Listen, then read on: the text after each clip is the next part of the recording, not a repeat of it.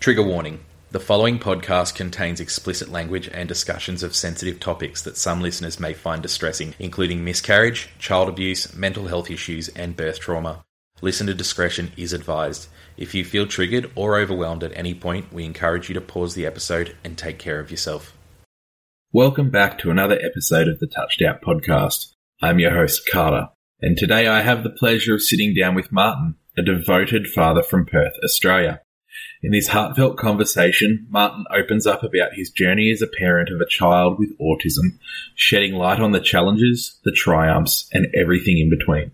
Martin discusses the emotional turmoil he experienced when his son went completely nonverbal after previously using words such as mum, dad, up, down, etc. at the age of 2, and how he and his wife navigated those early days. We also discuss the struggles of finding support and the loss of support networks, to the impact of an autism diagnosis on family dynamics. Martin's story is one of resilience, love, and hope, and it was truly an honour to have a chat with Martin on this episode. I hope you all enjoy it. Have a good one. No lies been told, so take a breath from everything right in there.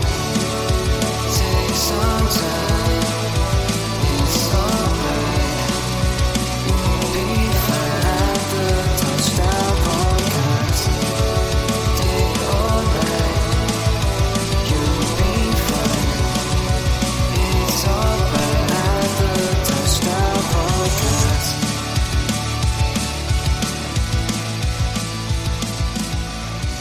Today we have Martin from Perth. Martin has a 8-year-old son named Harrison. Thank you so much for joining us, Martin. How are you going today? Really good, mate. Thanks for having me. This is incredible. I'm really excited to be a part of this.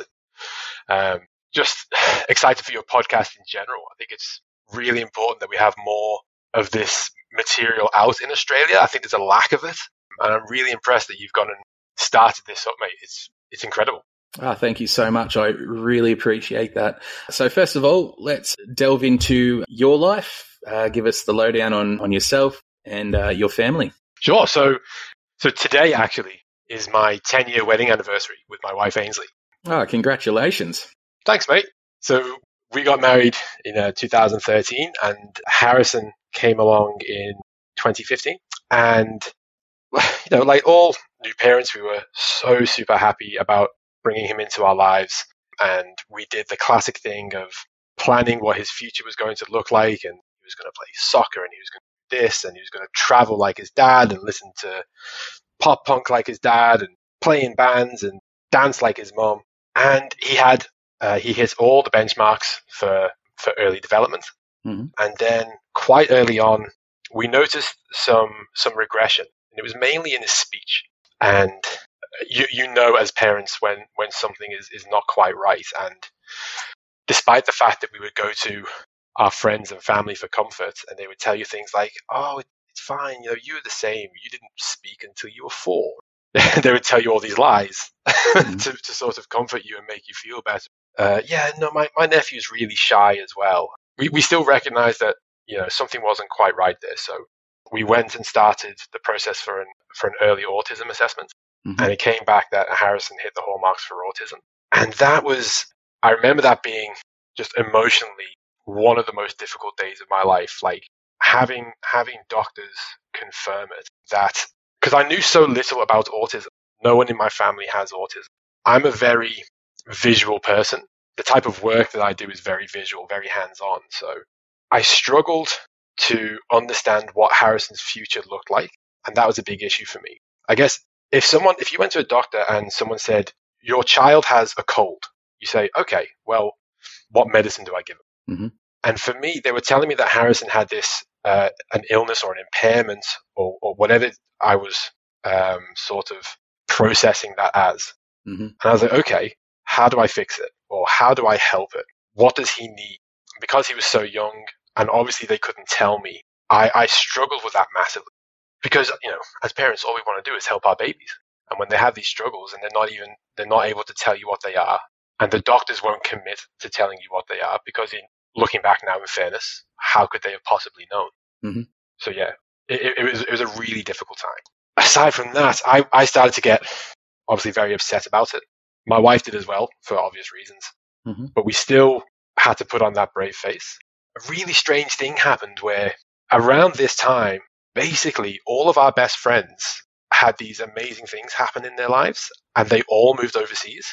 So one friend moved to Melbourne, another friend, I'm not trying not to name names here, but another friend moved to America, another friend moved to the UK, another friend moved to Ireland. And within like about 8 months, our entire support network of friends had gone. They'd left WA completely. So we found ourselves in a situation where it was our closest friends had kind of dispersed. It was just my wife and I. We still had our family here who were incredible, but it's not always that easy to open up to those people, I suppose. Mm-hmm. And especially being a man, and men typically are pretty crap at talking about their emotion. Especially with family as well. Yeah. You tend to find, especially, in like a friendship group or a community that's, focused on music, which I can see you've got your guitars in the background. We've had a little discussion surrounding our love for music prior to recording. You find those types of friends that have those similar interests that you tend to be able to open up a lot more Absolutely. and a lot easier than, say, you would be able to with your father. So yeah, your entire support network and your entire community just up and moved away after, what quite possibly could have been, the worst news that you've ever received to date. That must have been absolutely devastating for you, not only to try and process your own emotions whilst mourning or grieving the life that you anticipated Harrison to have, and having, next to nobody apart from your family and, your wife to bounce your thoughts and your feelings off. Yeah, it must have been horrible, mate. It must have been a very, very horrible feeling. So it wasn't at the time, but looking back, you realize how sort of lonely you were. It's hard to, in the moment, realize that, I'm not talking to anyone, or I'm not handling these emotions. It's only when you look back retrospectively, I think, that you go, oh yeah, I was doing really bad back then, wasn't I? I cut off communication with a lot of like friends of friends, and I stopped going to gigs, and I was embarrassed to go to like family kids parties and things like that, because I had the only child with autism at the time. So Harrison, because he was so young and he couldn't communicate, the way that he would express frustration was he would bang his head on the floor. And that was it was really confronting and almost sickening, because sometimes he would do it really bad on like a tile floor, and you didn't know where it would come from. And then you start getting those looks from other parents, and then they're not judging you, but you think they are. And you feel like the sort of room is closing in around you. Yeah. And it's like, only my child is doing this. Why is that? And then you go home, and then you're upset, and you're at home, and you think, this isn't fair. Why did this happen to me? Why did this happen to my son? And the whole circle continues. How do I help him? There's no medicine for this. Why can't I help my child? And you feel that guilt as a parent, and it's kind of a vicious cycle. But I was never, and I just want to clarify that, looking back, I was so happy for all these people in my life making these incredible decisions for their own family. But at the same time, silently, I was suffering in my own circumstance, which, I don't want to come across as selfish, but it's really hard to see other children flourish while watching your own child struggle. I always found, and that gave me an insane sense of guilt as well. Watching parents communicate with their child, asking, or a child walking up and saying, "Mom, can I have a sandwich?" Like for years, I never knew when Harrison was hungry, tired, upset, in pain, had a headache. That can be really difficult too. Yeah, I guess it's I guess all of those feelings and emotions stem from a place of almost shame. You feel ashamed to have these emotions and feelings, and a sense of mourning for a life that you thought your son would have, and et cetera, et cetera. And watching parents interact with their kids as any normal parent would with any, I won't say normal kid, a neurotypical kid. And, you feel jealousy, and you feel anger and resentment and all of these really negative emotions. And you sit there and think like you're taking that for granted, when in actual fact, they're not taking it for granted at all. They're just living their life. And, we don't know their circumstances in any facet. But when you have such a great amount of internalized shame, it's so much easier and so much more comforting to yourself to place the blame on other people, especially other people that you just don't know and don't have to consider their feelings. Yeah, I mean, I would never. I never blamed anyone. Never blamed Harrison, myself.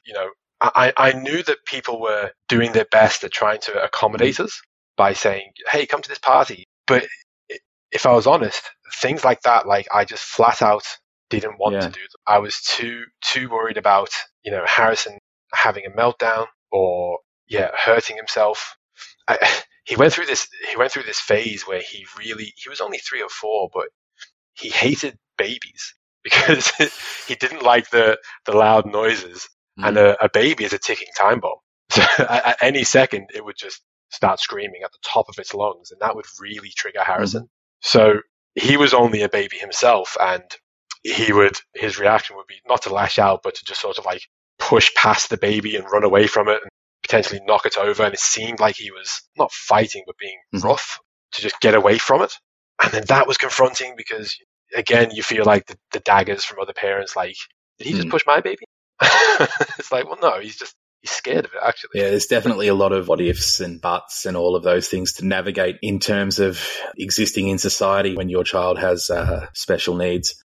Yeah. Looking back now, how do you feel you navigated the early days of your child's autism diagnosis? Did you feel like because you didn't have much of a understanding of autism itself, did you find yourself doing a bunch of research on it, or what were your self-care routines in the early days?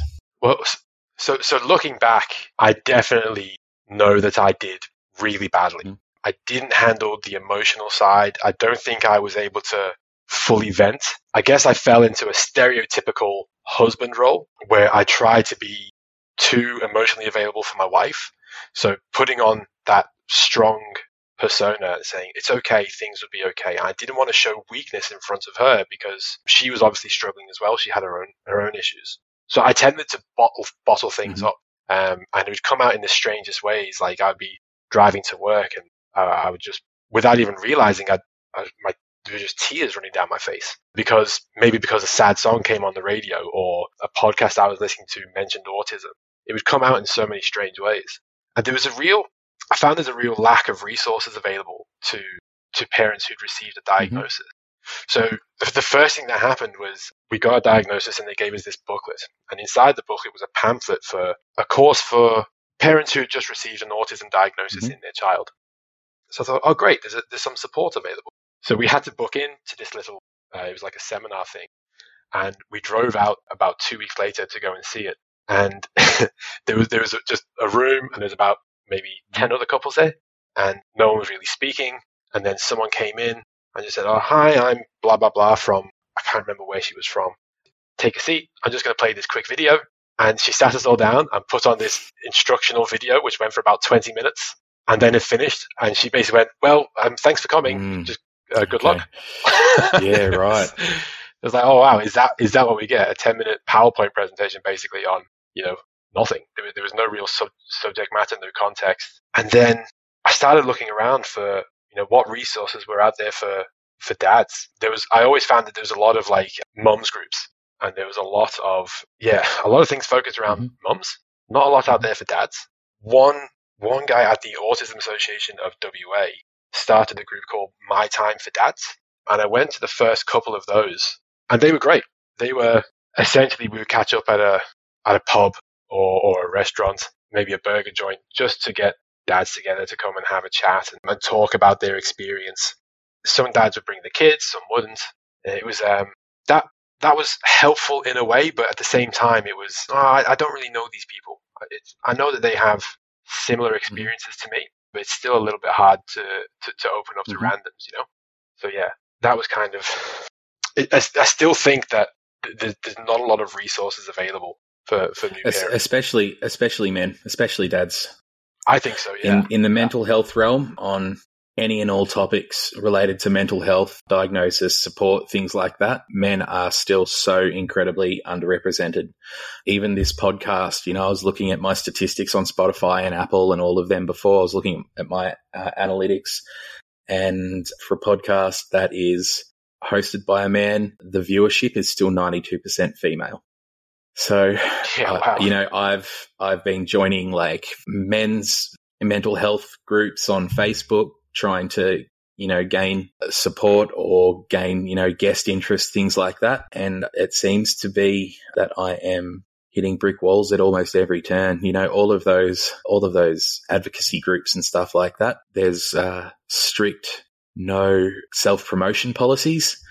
I've messaged the moderators and everything like that saying, this isn't really self-promotion. This is a really important thing that I am trying to get together, and I'm trying to show up for my community as a man and trying to get other men on board who are having these discussions to other people in Facebook groups that are, like 80,000, 90,000 members. And they're just saying, no, it's self-promotion. I said, it's not for profit.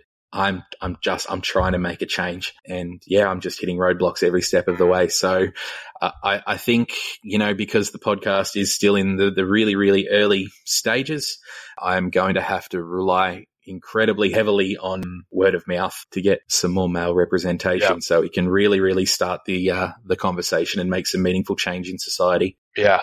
So sometimes you might find a group, but like it's in Newcastle City and you're in Perth, or there are things out there, but there's not a lot, and there's not a lot I've noticed like nationally. Nothing that I could find anyway. Yeah. And sometimes it's trying to find what's right for you. Like I'm a member of some of those dad groups, and sometimes there's a lot of it's more just like guys sharing their funny stories.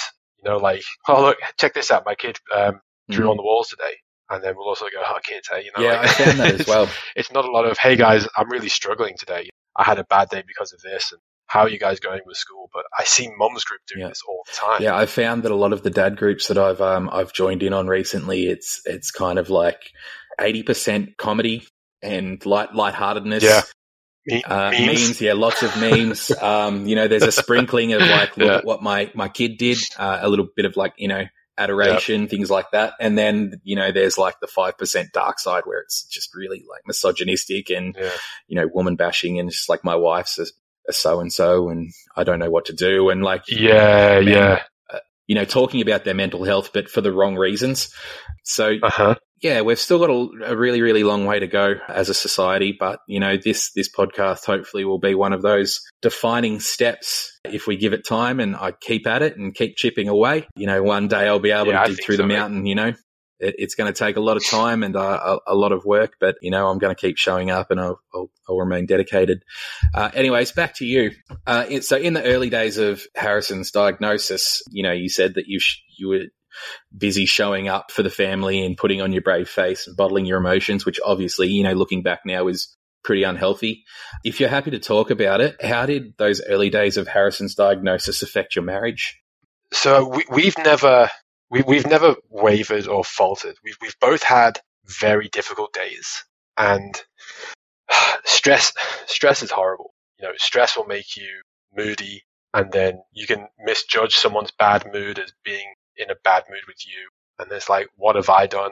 It's like, you haven't done nothing. It's just, I'm upset today because of this. And then you end up butting heads. So I can't say with any honesty that we didn't butt heads on occasion. Mm-hmm. I'm so lucky to have met my wife. Like, we genuinely are best friends. So we are incredible for each other. We, at the time, I used to work offshore. So I used to earn a good bit of money, and we had a pretty good lifestyle. Mm-hmm. And then when Harrison got his diagnosis, we decided, well, I need to be at home, and the money at home just it wasn't the same. So at the same time as we got an autism diagnosis, we sort of inadvertently added a lot of financial pressure onto ourselves, and that tended to compile and make things a bit more difficult. So all of a sudden we had problems paying bills on time. We had problems running out of money the day before payday, which we'd never had before, having to stretch our budget. And those things are never good. And there are so many people who are way worse off than we are in that circumstance. And yeah, when I look back to those times, we added all these unnecessary pressures on each other. Things like birthdays would come around, anniversaries would come around, Harrison's birthday would come around. We feel like, we can't afford to buy this present. We have to get that present. Financial strain, as well as like dealing or not dealing with autism really just made it more difficult than it had to be. So we kind of made a rule where my wife is the smart one. She handles the finances. So it's like, I remember us specifically having a conversation where I said, look, I'm struggling at the moment. I'm struggling with this. I can't handle the pressure of the bills and all these other things going on. Can you take care of the finance thing? I'll take care of the work. I'll take care of literally everything else. So we kind of split things up. So, and that's kind of still lasts to this day. I have no idea what bills we pay. Like, money just comes in. My wife, it goes away. You have this much to spend. Cool. Yeah. My wife and I are exactly the same. Yeah, she's handled the finances since we were together for, I think, 6 months into our relationship, when we had the talk about, is this a serious thing? Is this a forever thing? You know, what are our hopes and dreams? Do we want to own a house? Do we want to build a house? Do we want to buy a house and renovate? Everything like that. And, you know, at the time I was like 30 grand in debt because of my undiagnosed ADHD and just being fucking horrible with my impulse buying and spending. And so we agreed straight away that she'd deal with the finances. I went to work the next day and I went to HR and I changed the bank details over to her, and it has remained the same since. And I really, really credit her for everything that we have today. You know, we managed within 2 years of meeting, we were building a house, pregnant with our first. I was basically debt-free within 2 years of meeting her. You know, absolute warrior of a woman, man. Can't fault her as far as, you know, self-discipline in the face of, you know, the things that she actually wants and the aspirations and dreams that she has. So, you know, shout out to the strong women in our lives that keep our shit in check and keep our wallets justifiably empty.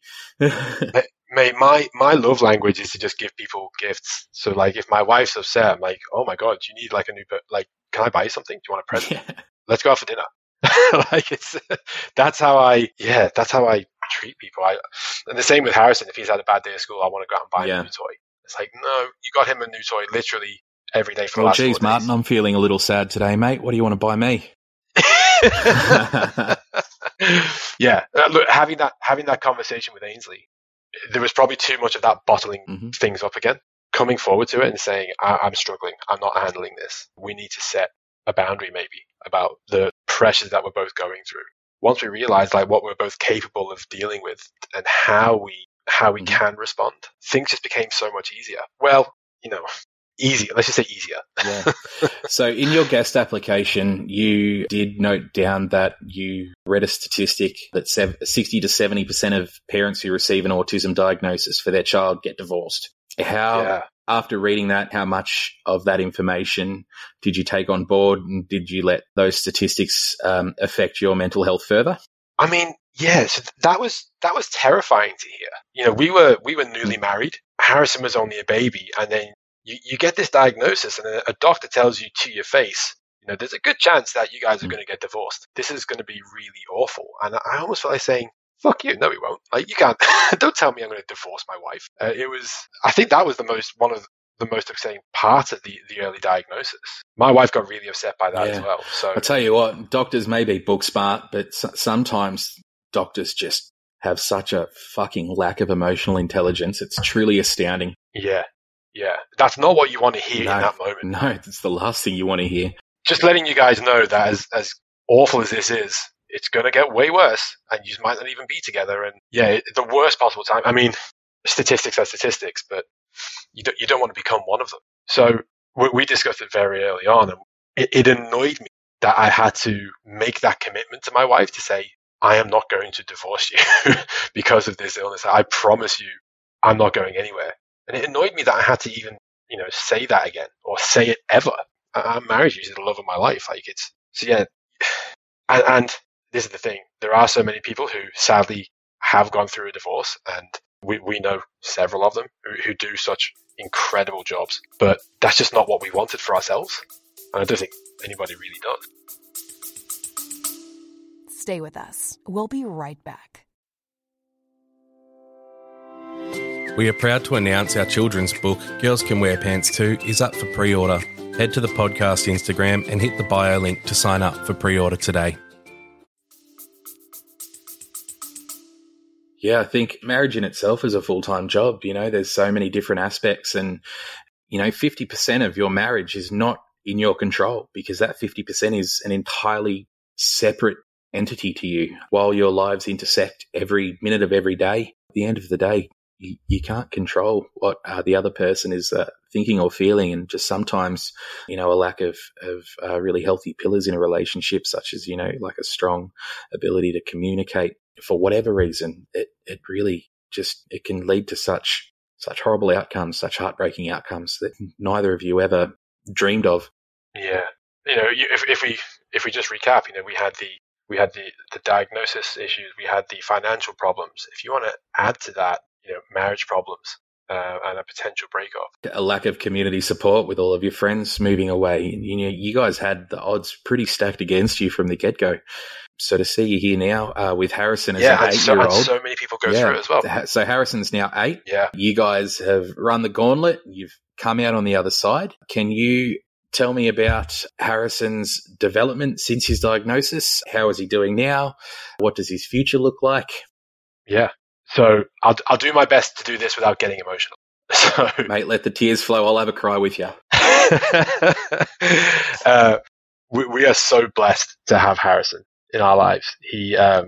So I cannot sing the praises of early intervention enough. I think that was so key, getting the early diagnosis, having those difficult conversations and recognizing that something isn't quite right. There is no problem in asking for help and getting help. So we got the diagnosis and we went straight to the Autism Association of WA. We went to the Fremantle branch there. First day was difficult because it was our first time, leaving our baby alone. It was like first day blues, but 2 years ahead of what other parents would get it, or like a year ahead of kindy. And then as the weeks went on, it got better and he started to form relationships.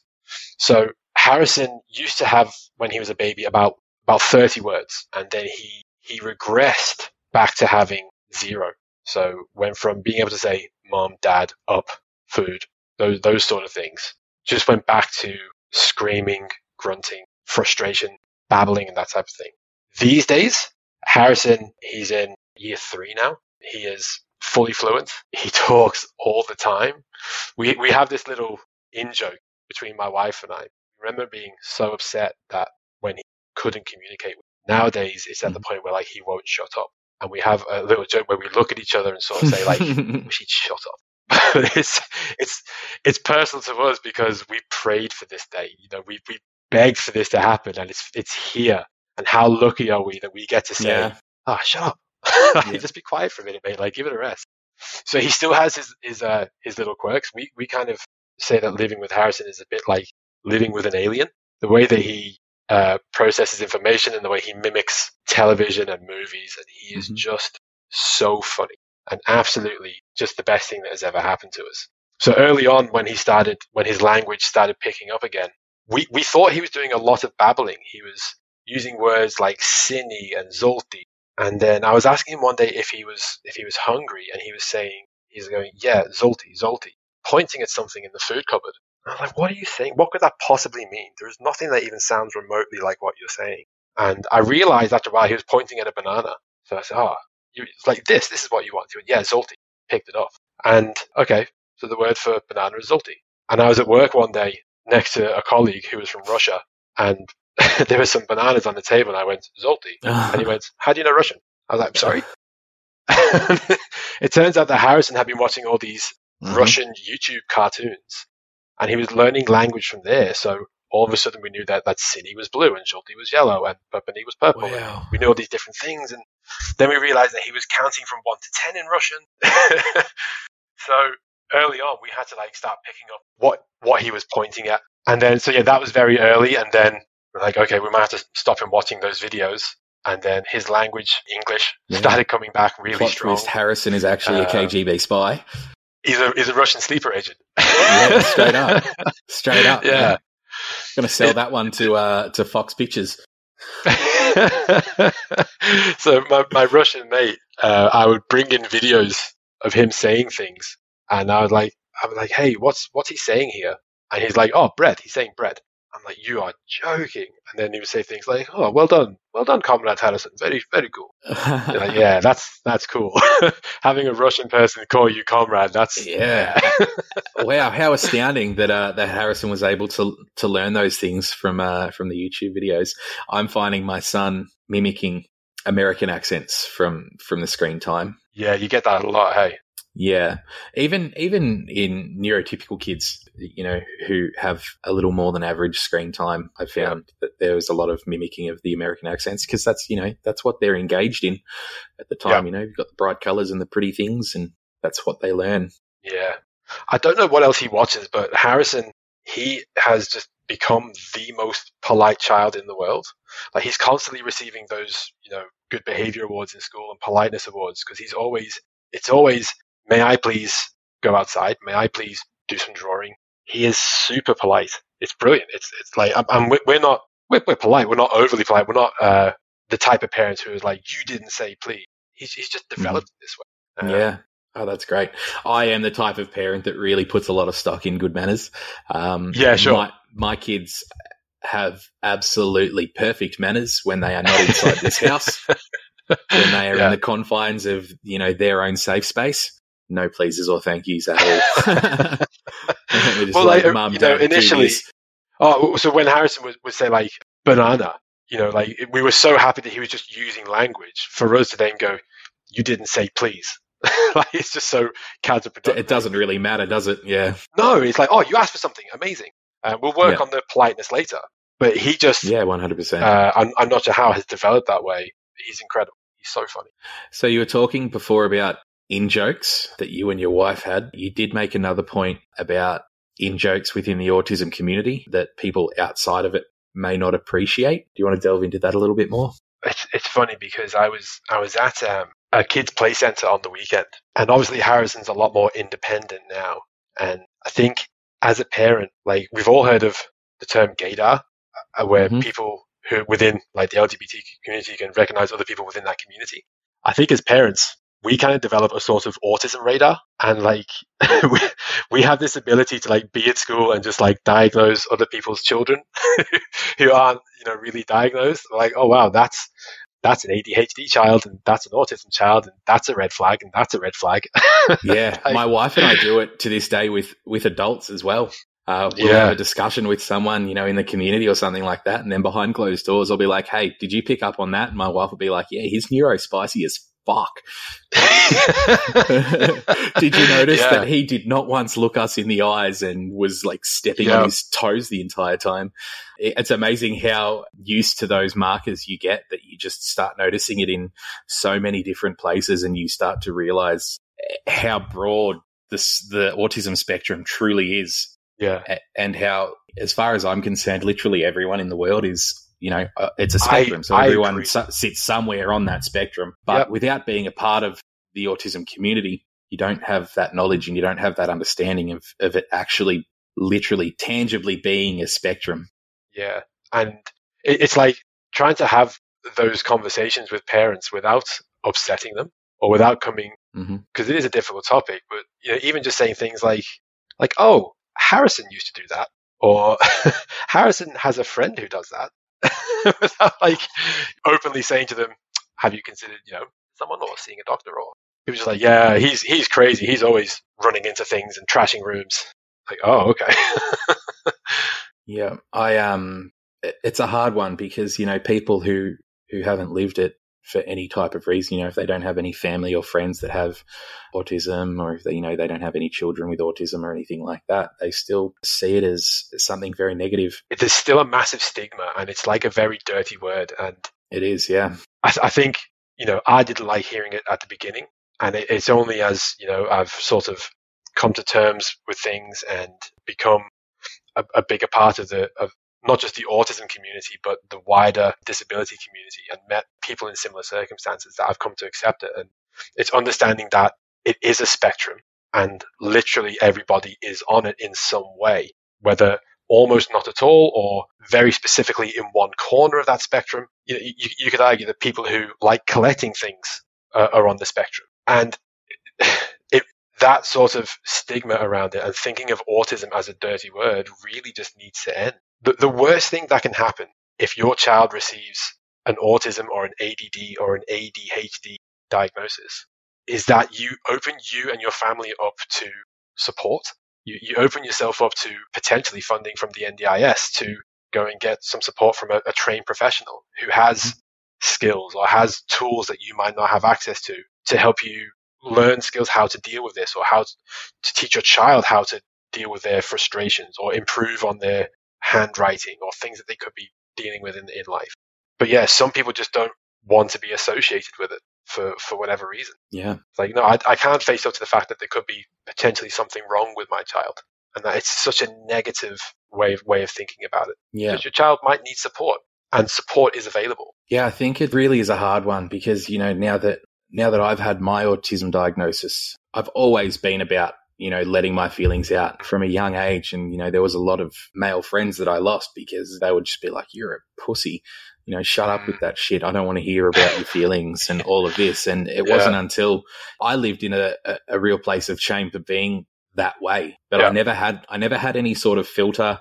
I did have a lot of internal struggles as far as toxic masculinity and things like that goes, just because of the lessons that I was brought up with, the whole men don't show their emotions and, keep your chin up and man up and all of that stuff. So it took a lot of me unlearning that behavior that just wasn't serving me well. And I am 36 years old now, living my truth and telling the whole world that I am autistic and not really caring too much about their thoughts on me and letting them project their insecurities or shame or anything like that onto me. I'm living my truth. I am by and large a happy, caring, loving person who has a lot to offer. And if they're going to feel insecure about that, then that's just not people that I need in my circle or in my life. Absolutely. Yeah, that's just how it is, mate.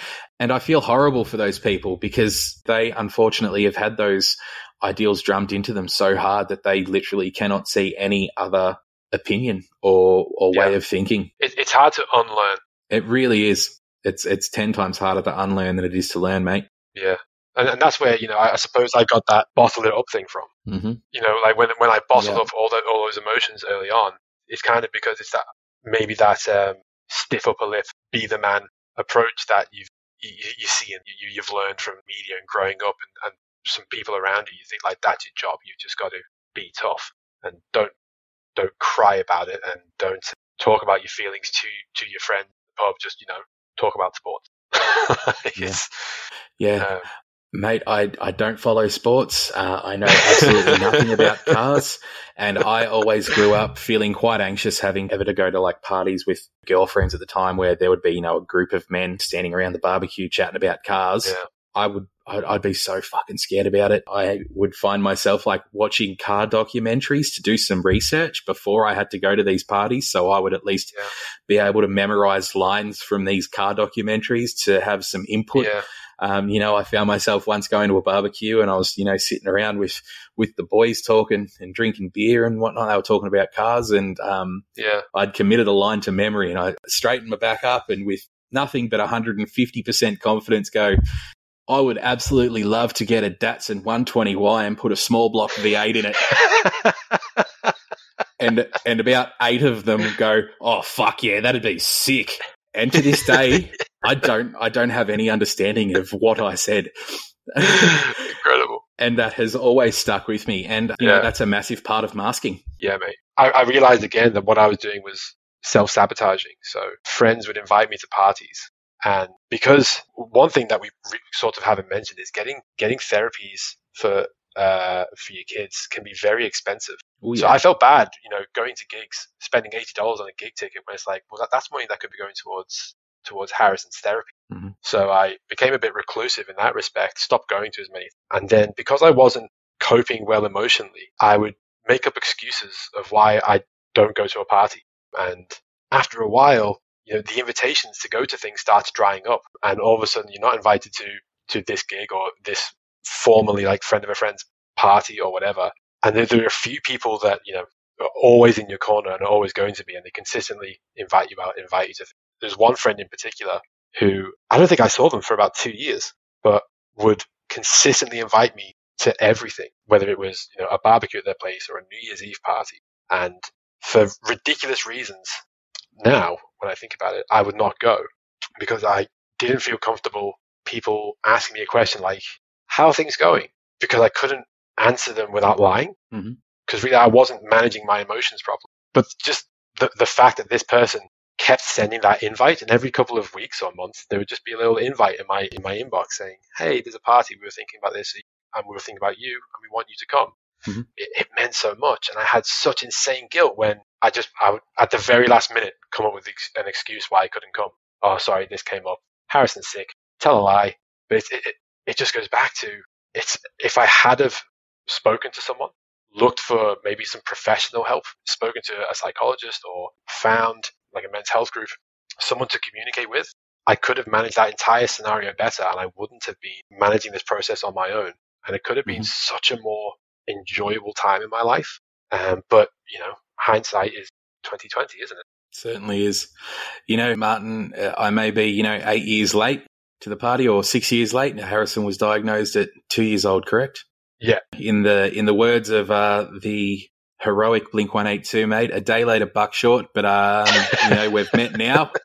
Yeah. From this day on, I'll be in your corner, mate, and I'm always here to bounce ideas or feelings off. You've got a friend in me, mate. Yeah, likewise, mate. That's one thing that I've been trying to make myself over the last couple of years, is just trying to recognize the symptoms that I had in my own friends, keeping an eye out on other people who are starting families or just you don't see as often, and trying to reach out and just checking in on people, seeing how they're going, see if they're needing anything, reminding them that you're here. Yeah. Because I definitely had that, and it can be so important. It can be life-saving for a lot of people. Yep, 100%, mate. I think, male kinship is one of the most important things in life, and it's especially important to people who genuinely feel alone sometimes, being able to reach out to a like-minded male friend. I'm incredibly lucky that I have a best mate. He lives in Sydney, unfortunately, so I only see him in person twice a year, but he's just a text or a phone call away, and, he's incredibly busy with his career. He works in movies. He's a special effects makeup artist and prop designer. Yeah, wow. Mate, I reckon I could message him right now, and before this podcast ends, I would have a response. It's so important to find those pillars and find someone that you trust to be able to reach out to, just to provide light in that dark room. Just know that you're never alone. And it is really, really hard to find those people, but they are out there. Yeah, we're human beings. We need human contact. And anyone listening, if you do feel alone and you don't have the luxuries of having friendships or anything like that, I'm here. Just message me. Always here. Yeah, likewise, buddy. Awesome. Likewise. Before we wrap up, mate, is there anything else that you wanted to add? No, mate. Again, just wanted to say thank you so much for setting this up. I think maybe a lot of people have these ideas like, I should start a podcast. I should do something about this.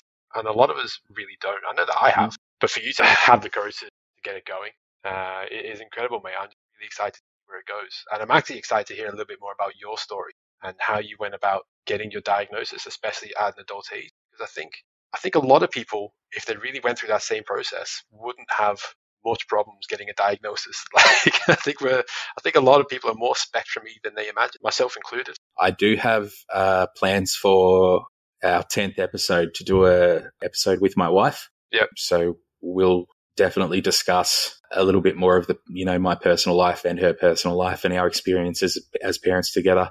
So that's episode 10. Hopefully everyone sticks around and keeps listening for that if they're interested in learning a little bit more about me. For sure, mate. But, until then and beyond, I'll keep just being the ear for other people, which is, the entire reason that I wanted to start this podcast.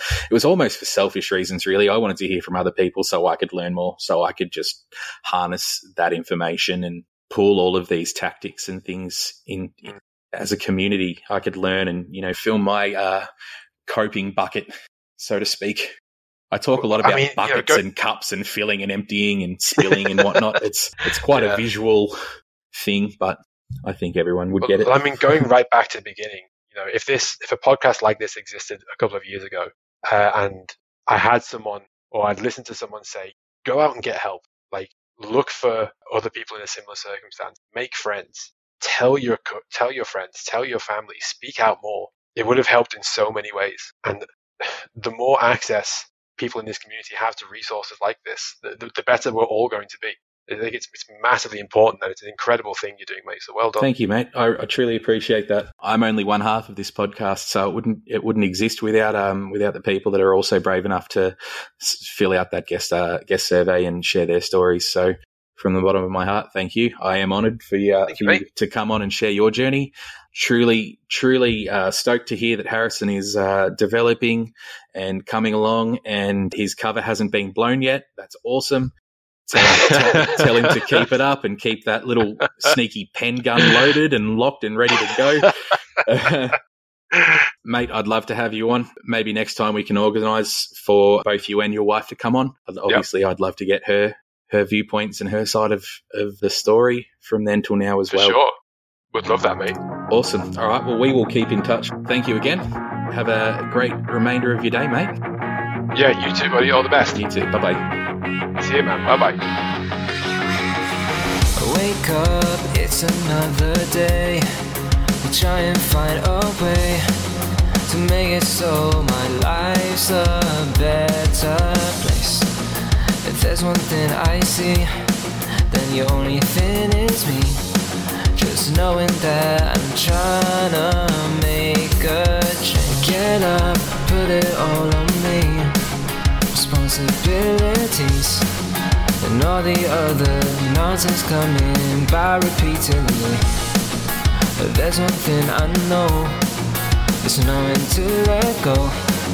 Just knowing that I'm trying to make a change.